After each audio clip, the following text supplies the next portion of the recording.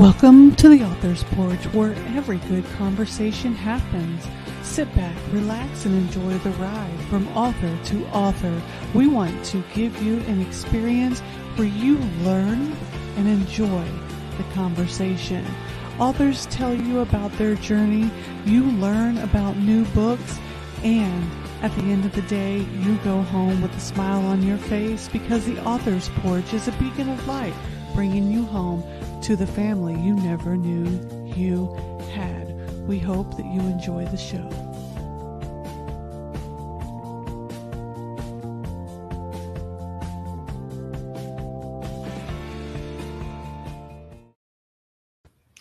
Hey everybody, welcome to the Author's Porch, where every great conversation happens, and it happens because we trusted Brendan and Vamsi at Master Talk to show us the power of effective communication. We also make sure we have a great cup of coffee from Third Day Coffee Seguin, a Christ-centered veteran-owned coffee company. Today on the show, we have Jeff Lucas. How are you doing, Jeff?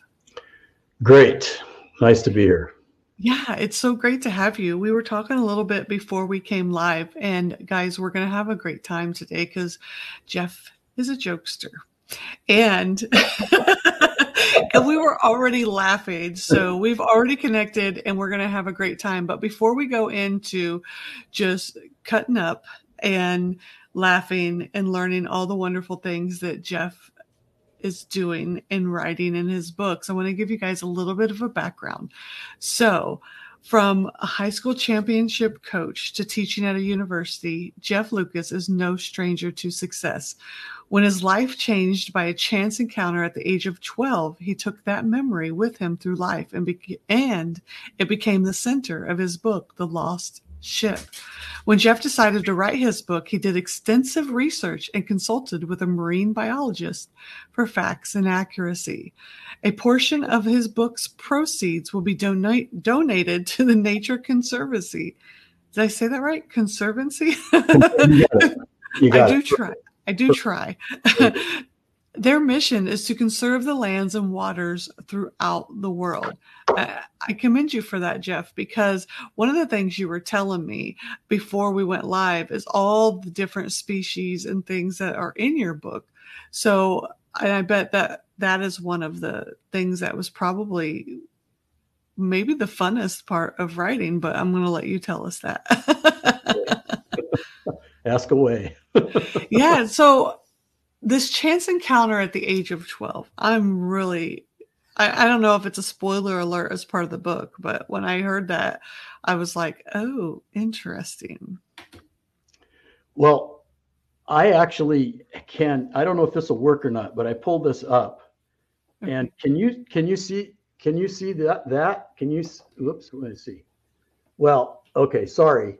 That's a 12-year-old kid, namely me. I can't even focus it on that. Well, you can't see it. Anyway, I'm standing there with my bathing suit on and an octopus on my chest. No way. And we used to vacation in Hawaii, and my dad would hire the locals to take me out spearfishing. And I wasn't any good at it, but of course they were fishing for dinner, and they would bring home fish for dinner. And not unusually, they would spear an octopus. And later I found out how smart they were and how clever and fun and even playful. And so that was kind of the spark for the book. Oh, I heard that they're kind of pranksters themselves. Well, they're very good at disguise. Okay. Oh yeah. And of course they slip around. I mean, there are a couple of good stories. One I talked to a guy who was, he was the gentleman who figured out how to allow the dolphins to escape the nets.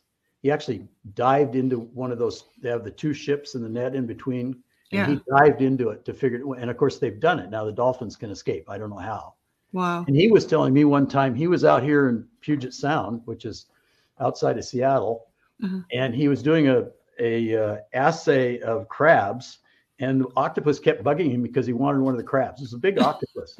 So he picked it up, took it over yonder, set it back down. The next thing he knew, the octopus reared up in front of him and gave him a dirty look.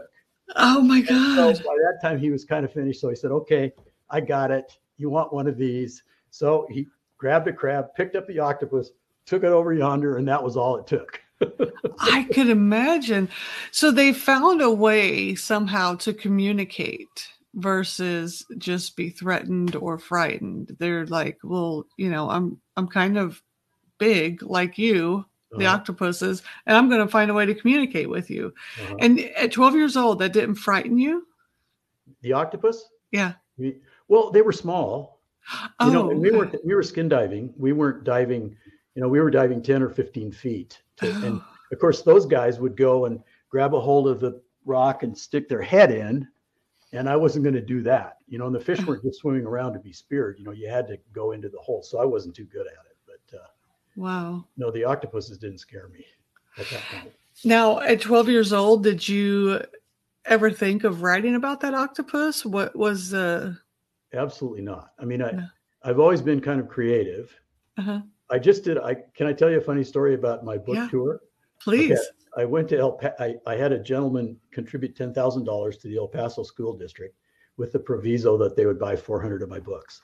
And then they invited me down and they were asking me, and I said, well, I've always been creative. And, I used to be a perfectionist. So I said, but now I'm in the DSM. So I'm certifiably mentally ill.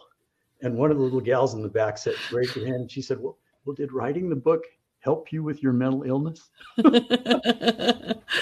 You tell her no, it may have gave me some of that. Yeah, exactly. Yeah. Wow. That's interesting. You God, I watched a documentary about octopuses one time, and they're actually, I don't know if I think it was Iceland. I get Iceland and Greenland mixed up, but Okay.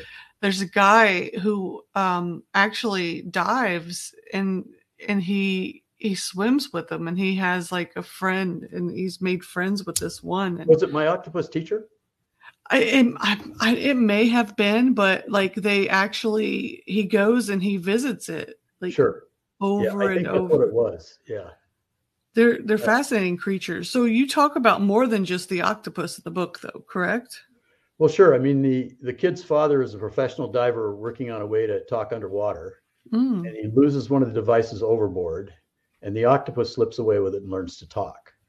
And then the kid goes out to shoot a photo of the octopus for a class project, and of course he can't believe it, but he buys in. And then when they were chatting, the octopus allowed that when he'd come out of the plankton, he had seen an old sailing ship intact. Hmm. And the kid decides that it would be the greatest maritime discovery in history. So they head across the reef to find it. So that's essentially the conceit. Wow. Could you imagine them talking? What do you Well, think one would I say? love to be silly, and there was lots of banter. There was lots of giving crap in both directions by both of them. Oh man. One of the things I learned as I was writing it that I hadn't really expected or imagined, and that is that when Jack is the kid, when he's by himself, he's pretty smart. I mean, he's dived before and he knows the creatures and all that.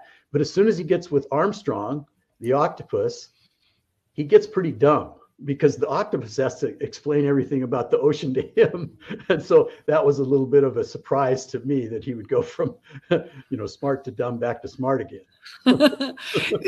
Excuse me. Did you was the octopus kind of like I mean, how do I say this? When he was teaching him the stuff about the ocean, was that basically like the research part that you learned from the marine biologist? At that point, did the octopus take on the marine biologist kind of teaching you about the ocean? Well, of course, in a very sort of casual, conversational way, I guess I Right. could say. A lot of it was confronting the creatures themselves. Oh, And so, and actually, it was funny because marine biologists specialize. yeah. And I'm not a marine biologist, but I have pretty broad knowledge because I did all the research. And a Mhm. lot of it came, of course, there was a lot of, 5 or 6 books on sharks and on marine mammals and all that. But a lot of it came from dive magazines. because Mm. those are the guys that actually experienced what happened. So, for example, I read an article about a guy who'd seen a manta ray with ropes fraying and digging into its shoulders from a net, and six what used to be floats but were now jugs full of water beating on its belly. It couldn't even swim straight. And so and of course, they're very gentle. They're so big that they hardly have any predators. And so he cut off, he got out his dive knife and cut off the ropes and cut off the jugs. And I took that right out of that article, and that's exactly what Jack does. Oh, so, wow. so it's pretty realistic in a lot of ways. Yeah. That's fascinating. I think the ocean is one of the things that most humans don't explore and we don't know enough about because it's this great unknown, this dark, Yeah. scary thing. I mean, I'm afraid of deep water. I'll be the Uh-huh. first to admit it. If I get anywhere that something touches my toes, I'm out. I Like see. Got it. I'm a big fraidy cat. I So got it. yeah, but you read about so many things, that happens Yeah. to the Well, creatures in the ocean. we're up Uh, here, and everything else is down there. I mean, unless yeah. you go down and join them. Have you heard of the haremfish? No. Well, it's a male that has 16 or 18 females that it herds around and protects, and of course, it fathers all the children. Yeah. So what happens when it dies? Oh, One of the females turns into a male and takes over. really? Yeah, yeah. Did you see my face? I was like, Yeah. People say, "Is that true?" Yeah, it's true. So wow. there's a lot of good stuff down there. Yeah. I think it's the fear of the unknown for a lot of people. And because it's not our natural environment as far as breathing. Exactly. It is Yeah. not right. Yeah. It's not. Wow. So, That's but so I had a fascinating. blast. It was the research was pretty laborious, but once I had it gathered, I mean, I had a notebook of 8.5 by 11 that was that thick, Oh, I can and then imagine. I had to put it in an order. I wanted to get everything in that was interesting, and I had to put it in an order. So it took me an entire 4 years to outline the book because you have to make smooth transitions. I Yeah. mean, so he's doing one thing, and then he reaches down and he gets electrocuted by the torpedo ray, et cetera. And so, but once I had the outline, oh boy, did I have fun. Wow. There's so much that you could use, right? There's Oh so yeah, there is. I mean, in fact, it was almost, well, some of the things, I mean, I picked out names that I thought were pretty. I mean, like Venus flower basket and mermaid's veil and yeah. dead man's fingers. Well, Yeah. those are all sponges, but I really liked the terms. And Uh, so I had to figure out a way to get them in, which I did. I mean, as Armstrong is giving the kid directions on how to get to the certain place, how to get out of the den, et cetera, he says, well, you go by the Venus flower basket. And then the kid has to ask him what it is. And then it's the mermaid's veil. Well, what's that? And he finally decides, well, I can probably figure out what the dead man's fingers are. This sounds like a movie more than it does a book. That's the greatest thing about it because I'm visualizing it as you're telling it to me. I can visualize them going around certain parts of it. I think that's the best thing about books when you can. My dogs are having a little fit over there. They join every show, by the way. I see. Yeah, yeah. I like So the best thing about a book is when I'm not reading it, you're telling me about it, but when you are hearing about it or reading it and it's like you're watching it happen before your eyes. And I'm watching these characters going around these sponges in this ocean, Oh, as you're telling me about it. well, I love that. there's a lot of action, let me tell you. I mean, it's one action right after another. So Oh, I commissioned, I've never heard of any other author that's ever done it, but I commissioned a research company to recruit 12 kids, half boys, half girls, third through sixth grade, and to get their ideas. And one of the things that they wanted more. So they wanted to know more about Jack, more about his buddies, what he did, all that kind of stuff. And they wanted one more big episode in the middle. And there was one thing I'd wanted to do, but I could get the problem started, but I couldn't figure out how they could solve it. And I finally figured it out. And so I gave it to them. I gave them one more episode in the middle. That's pretty fun. Yeah. That's really smart. Is your book primarily geared towards kids, or is it geared toward? Okay, so it's it's upper middle grade. Okay. Yeah. A lot of people don't think about, if you're going to gear it towards a specific audience, get that audience to tell you what they want. Mm-hmm. They just usually write what they think the audience wants to see.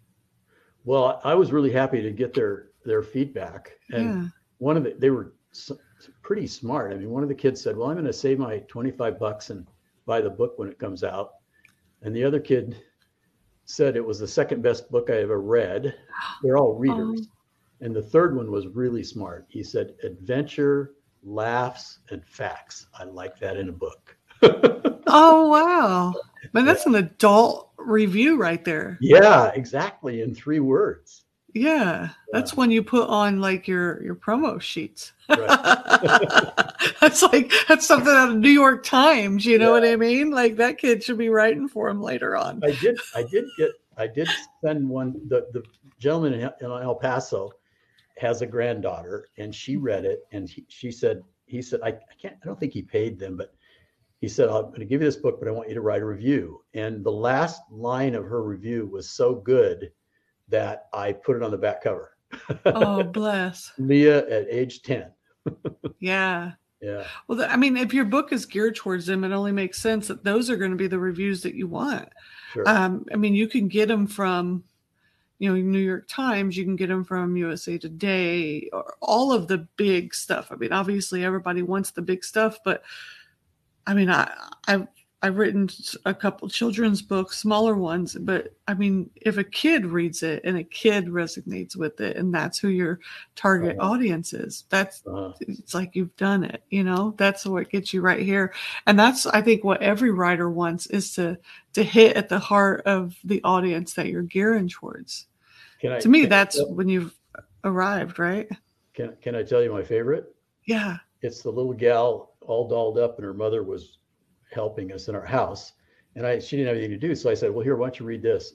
And I only had written 35 pages or 40 pages at that time, so she lay down, read for 20 minutes, got up, walked away. I thought, well, that didn't go over. Pretty soon she's back on the floor, and then I found out later from her mother, she read the whole thing, from her mother, that she's mildly dyslexic, doesn't like to read, and as soon as she got home, she told her mother's boyfriend all about it. The octopus did this, the octopus did that, etc.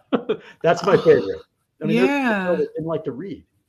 Yeah, that's when you could touch somebody that way. That's very special. Thank you. Yeah, that is very special. That'll go with you for a lifetime. I won't forget that.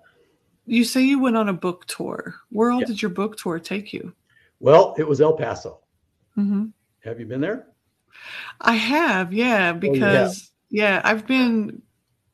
Yeah, I was stationed in Alamogordo, and we would have to go to El Paso to get to the airport. So I was there and we would pass through there to get here to Brownsville. So yeah. So you know how the environment is.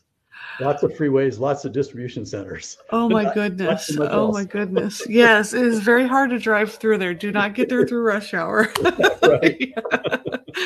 Well, I visited 10 schools in 3 days, both elementary and middle school. And I had a PowerPoint presentation.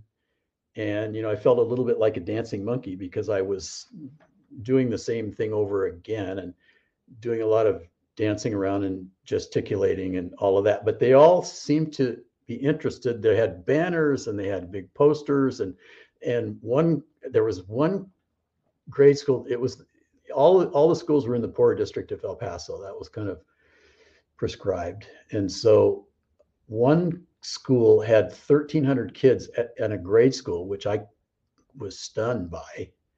And so I had one entire 5th grade class of 130 kids, and they were all wearing octopus masks. Oh my goodness. So it was pretty fun. Yeah. Yeah. I just want to go hang out with those kids. Yeah, yeah. Like, They I were want an drawing octopus for mask. me. It was pretty good. They wanted me to sign this and that. I signed a couple pairs of shoes. Wow. Yeah. I thought only basketball players did that. It wasn't easy, That's I'll tell you. wow. Yeah. So, man, octopus masks. I want an octopus mask now. Like, where did they get those? Yeah, I don't know because they were colored too. They Yeah, colored them. Yeah. that's super cool. Right. Now, are you going on a book tour anywhere else? Do you have anything else scheduled? Well, I may do something locally, Uh-huh. but no immediate plans. Oh, okay. And I'm not exactly sure how it would work, to tell you the truth. I mean, I have a publicist, and Yeah, that's what she does for a living. And so she yeah. has said, she could, I think I have to learn something about the local school district, and then she'll take it from there. Mm. So, Yeah, they're very good at what they do. yes, They figure that out, and then they just say, okay, you go here on this day and you do this, and then you absolutely. show up. Yeah, that's the way it That's the was. best. It's the best part about it, right? The only funny thing was that the original schedule got changed all around for testing that week in El Oh, Paso. yeah. And so twice I was dropped off at the wrong school. Oh my. It Oh didn't my. matter because the other school was close, and I eventually worked my way back to that school, but they had to rearrange things a little bit. So, Yeah, man. but it was pretty fun. So you went from having an encounter with an octopus at 12 years old. Right. Then you were a coach, a volleyball coach, volleyball. I got that Right. correct, right? Yep. Yep. And you took them to a state championship, the only Right. one the school had ever had out of Right. any sport, correct? Agreed. And then you were a professor in a college. Well, sort of. I mean, I've written what I call short line pieces all my life. So they look like poems, but they tell a story, have a beginning, middle, and an end, and a pause at the end of the line. And they are easy to read, but not simple. And so I've written about 150 and 200. Well, in the meantime, I thought I was curious. I have a very big curiosity, I guess I would say. And I was curious about teaching. And so I got the community college professor to give me a class in poetry, no nonsense. So I taught a couple there. Then I went to the University of Washington. They laughed me out of the English department.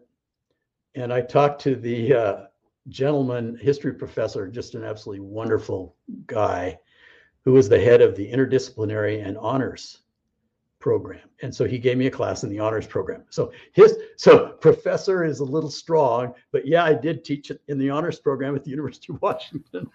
That's cool. And then you go on to write this book, which is fantastic, and do a book tour in El Paso, and which you'll be doing more book tours. I'm sure your publicist to have you on those. So what does it look like for the future for Jeff Lucas? Well, I'm going to write a memoir. I mean, I didn't have, since the lined pieces that I write are so much different in flavor. I had the gentleman, the poetry editor at the Atlantic, and I had a contact, an agent who sent me to him, and he wrote back, "They are once too light and not light enough." And so I didn't have any luck submitting them. And so what I'm planning on doing is writing a memoir about that.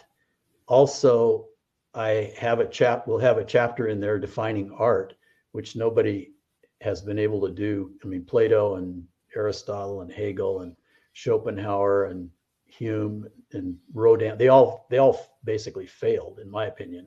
So that's what I've been working on for the last month or so, because that's hard to define art. That's a hard thing to do. I mean, a lot of places they say you can never do it. So there'll be that. And then I put together an outline that I called Considering the Poem, which is a Strunken White for poetry. And so it's a 2-page, very accessible, easy to read, easy to understand. And so that'll be part of it. And then the rest will be my pieces. Wow. So you're going to put those all together Yes, in one book right. for I, I, publishing? I've gathered them by chapters, Okay. encounters and athletics and love and all of that. Do you So, think you'll write another children's book? one of the people that I've associated with who writes thrillers, and he's a publicist. I mean, in effect, he was hired by my publicist, and he's been encouraging me. And I've been thinking about it. I kind of wonder, I've been trying to figure out a signing gorilla in the jungle. I haven't quite figured out what the quest would be yet, but I mean, I did have so much fun doing it that, it wouldn't have to be everything. I mean, there isn't as much in the jungle really as there is underwater to work True. with. And my kid's book is pretty long. I mean, it's 230 pages. And Wow. so Yeah. I could shorten it down to 100 pages, and I might take a shot at it, CJ. Yeah. Thinking I about mean, it. if you've gotten such rave reviews over the one that you have, and it doesn't even have to be shortened down, because I mean, if you look at some of the books out there for the middle grade, you've got what, Harry Potter. I mean, Right, that wasn't a small book in any way, yeah, shape, or form. So, right, I right, mean, there's no rule saying that has to be short right. unless you want it to be. Well, I would only be limited by the creatures that they would encounter in the jungle. Yeah. And That maybe, and the storyline, right? I mean, yeah, if depending on what adventure they go on in the jungle. I've got to figure it out. I've thought about Yeah. kidnapping. The idea of going after a golden city sounds a little far-fetched for my taste. I like it to at least pretend to be realistic. So, Well, you could, go to what you asked me as a question when we first started. You asked about the average rainfall in the Amazon rainforest. You could, geez, go. You could make it, the creatures in the Amazon rainforest. They may have more creatures than right. most jungles. So, Well, I I mean, wouldn't. there's an idea. The kids book that we're talking about, Uh, I used creatures from all over the world. I mean, they don't all exist in one place. okay, yeah, there you Because I go. wanted all the creatures. In fact, they even go from temperate, which is he gets wrapped up in the kelp, and the Mhm. wolf eel shows up and all of that. And that was too good of an episode for me to pass up. But that's temperate. Almost everything else is tropical. But Yeah. I have a little preface that allows that's what I've done. So Well, that's cool, because then you could use jungles all over the world in that absolutely, one I can book. use all different Yeah. creatures. Yeah, exactly. And it's such a teaching moment. And I think I read on your website that somebody said they wanted to use your book in their curriculum. Yes, I've had a couple of people say that. That's so cool. Well, That's very it's cool. pretty easy to read. I mean, it's pretty smooth. You get the information, but it's not like getting it crammed down your throat. It's just Yeah. part of the story. Yeah. And I think it's important, I think that authors have a couple of the things that they should do when they're writing for children. One, you have a responsibility to understand your audience that you're writing for, because it's children. Right. and it's a very important demographic. Uh-huh. And you can write for fun. You can absolutely write for fun, because Right. children's minds need to have fun, because Uh-huh. creative play is such an important part of them growing up. But you can also teach, right? Because them learning things that they would never learn anywhere else, because a lot of that they don't learn in school unless they go Sure. down that exact career path. Right. But in a fun way. They Uh-huh. learn it for a lifetime, and then it's all because of a book they read as a child. Is such an amazing thing. And And the ocean is quite an unknown, as you have suggested. I mean, people yeah. don't know the stuff that goes on down there. I mean, here's another little example that tickles me. They're all poikilotherms, whatever poikilotherms, which means that they adjust their body to. And yet, I read in a dive magazine that he went by this underwater hot smoker coming out of the earth, and there was a grouper taking a hot tub, just kind of lounging above the hot smoker. That'd be me. That Yeah, would be me. I'd be like, it's cold down here. Where's the warmth? exactly. That's my favorite part. I Oh, promise. I'm going to be excited when I get to that part because okay. I like Armstrong says, well, even Poik's like it warm. I love that. If you had any advice to give to anybody out there that wants to write either a children's book or something like you did, take a childhood memory that just stuck with them throughout their whole life, what Uh-huh. would your advice be? Well, first, probably be in the DSM. That'll help. Be Yes. certifiably mentally ill. That helps. Yes. And Agree. I'm not really sure because I'm not the typical book writer that Mhm. pumps out a book every year Yeah. or every 2 years. This was a project that seemed to me had to be done and took years and years. I mean, I started at CJ in 1986. That was Mm. when I started my research.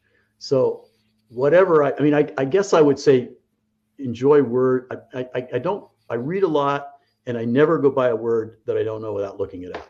I mean, so that might be it. I mean, That's that's great the advice. more words that you have there available, the better it allows you to be, it seems to me. Yeah. Do your research. Yep. Very smart. Where can people reach you at, Jeff? Jeff Lucas, author.com. And the website is way cooler than me. It was built for me by a pro, and there's a lot of fun. I mean, even the website is fun. There's pictures of the creatures, and there's some videos of octopuses being smart, getting out of bags, that has a zipper on it and all that kind of stuff. So it's pretty fun too. I can attest to that. I did creep on your website before Okay. we came on the show. Yeah, I try to, if I get an author's website, I do try to go and check out the website to get a little more Sure. background and understand the author more before I do an interview because I think it Uh, makes for a better conversation. So I did look at your website and I was like, oh, there's some really cool stuff on here. Look at these yeah. pictures. Yeah, so Thank you. I did go and take a look at that. So I can attest to that. It Thank is you. a very cool website. Go check that out. We also put it in the comment section here. So if you're on Facebook or YouTube, you can check out the website just by clicking on the link, or if you're listening to it on the podcast, which will be up in a couple days after the live here, it's Jeff, JEFFLUCASAUTHOR.com. So we've come to the part of the show where we're going to be saying our goodbyes, but that doesn't mean that we'll never have a conversation again because you never know when our paths are going to cross. But is there anything that we didn't bring up on the show that you want to make sure that your audience and listeners know about your book or yourself, Jeff? Well, not particularly. I mean, as I said when we were chatting earlier, though, I don't ask adults to read it because I consider that to be an imposition. I have no problem with the kids. And I would also say to the adult, if you read it to your kid, both of you will have fun. That's About awesome. It. Thank you. Guys, go and check out Jeff's book. Head over to his website. Learn more about octopuses and the world below the ocean if you dare. I'm going to stay up here. I'm going to learn about it, but I'm not going to touch the fish. Not touching no fishies. Okay. Jeff, I've had a great time having this conversation with you. Thank you so much for coming on the Author's Porch. And I look forward to reading The Lost Ship and possibly The Jungle Book. Not to say the actual Jungle Book, but the book about the jungle that you may write later on. There, make sure we got that right, because that is copyrighted for the people who wrote the actual Jungle Book. Right. Exactly. Oh, so guys, make sure that you come back every day that we have a show and watch us either live or on the podcast right here on Facebook. You can ask Alexa or Siri to play the latest episode. Head to our website and catch the latest issue of the magazine that came out in January, because April 4th, we have issue number 4 coming out. We want to continue making authors' dreams come true by providing them a platform to shine. We will see you guys next time. And if you appreciate conversations like we do and you want to become a better speaker, make sure you visit our friends Brendan and Vamsi at mastertalk.ca, where they teach you the power of your voice. Don't forget to stay awake with a nice cup of coffee from Third Day Coffee Seguin, the best cup of coffee on this side of heaven. That's thirddaycoffeeseguin.com. And until next time, my friends, I'm CJ. There is Jeff. Go read his book and write on. Bye, Jeff. Bye, everybody. Thank you. We'll Pleasure. see you later. Bye. Bye. Authors Porch is a certified veteran-hosted podcast. Show your support. Tune in, share, and subscribe.